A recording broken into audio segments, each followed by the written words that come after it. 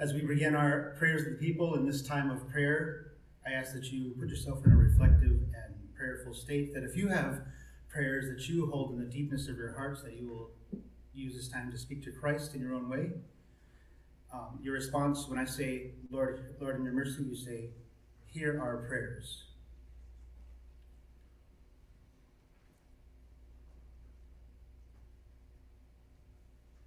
Lord Jesus Christ, we begin this morning in prayers for our world.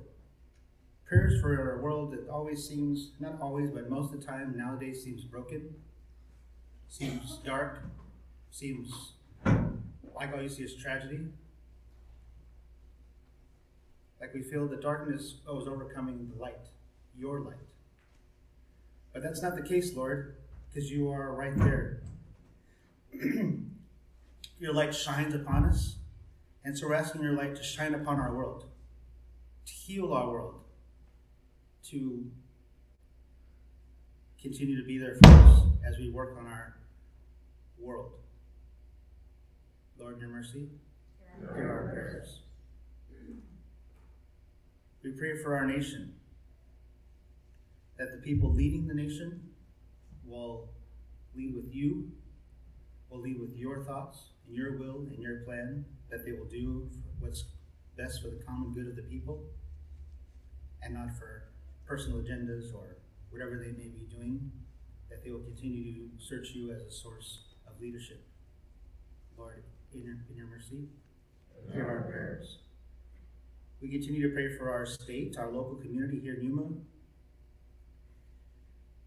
that you will watch over us, bless us here at this church, that we may continue to be a ministry and a light for this small community, that when people pass by, they see not only this beautiful church, but they also see your beautiful church through service, through communion, through who's here at church, through our pastor and his family, through all the ministries that we provide for the community, that they will see First Church as a beacon of light in this small yet growing city of Yuma.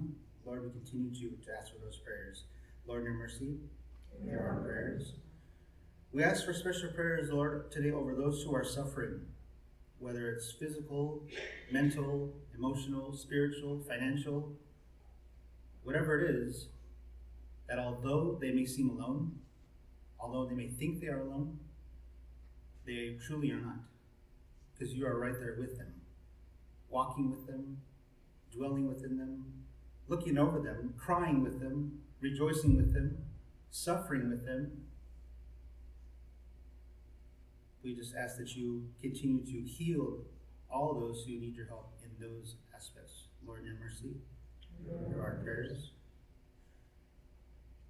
Lord, we also have prayers that we hold in the deepness of our hearts that are too hard to speak aloud. We offer those to you. We fully rely on you that you will take those and your time and your place and your will, you will show us the way to heal those. Show us the way to move forward on those prayers. It may not be the way that we want, but it's the way that you want. And in the end, that's what truly matters. In the end, you are the one that will heal our prayers, that will answer our prayers. So we offer those to you, Lord, at this time in silence.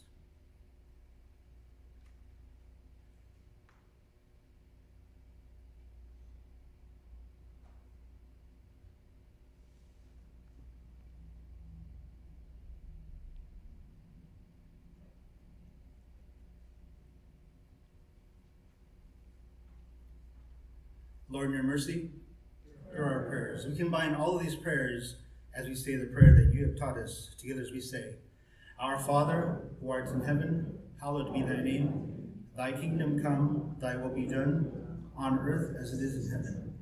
Give us this day our daily bread, and forgive us our trespasses, as we forgive those who trespass against us. And lead us not into temptation, but deliver us from evil. For thine is the kingdom, and the power, and the glory forever. Amen.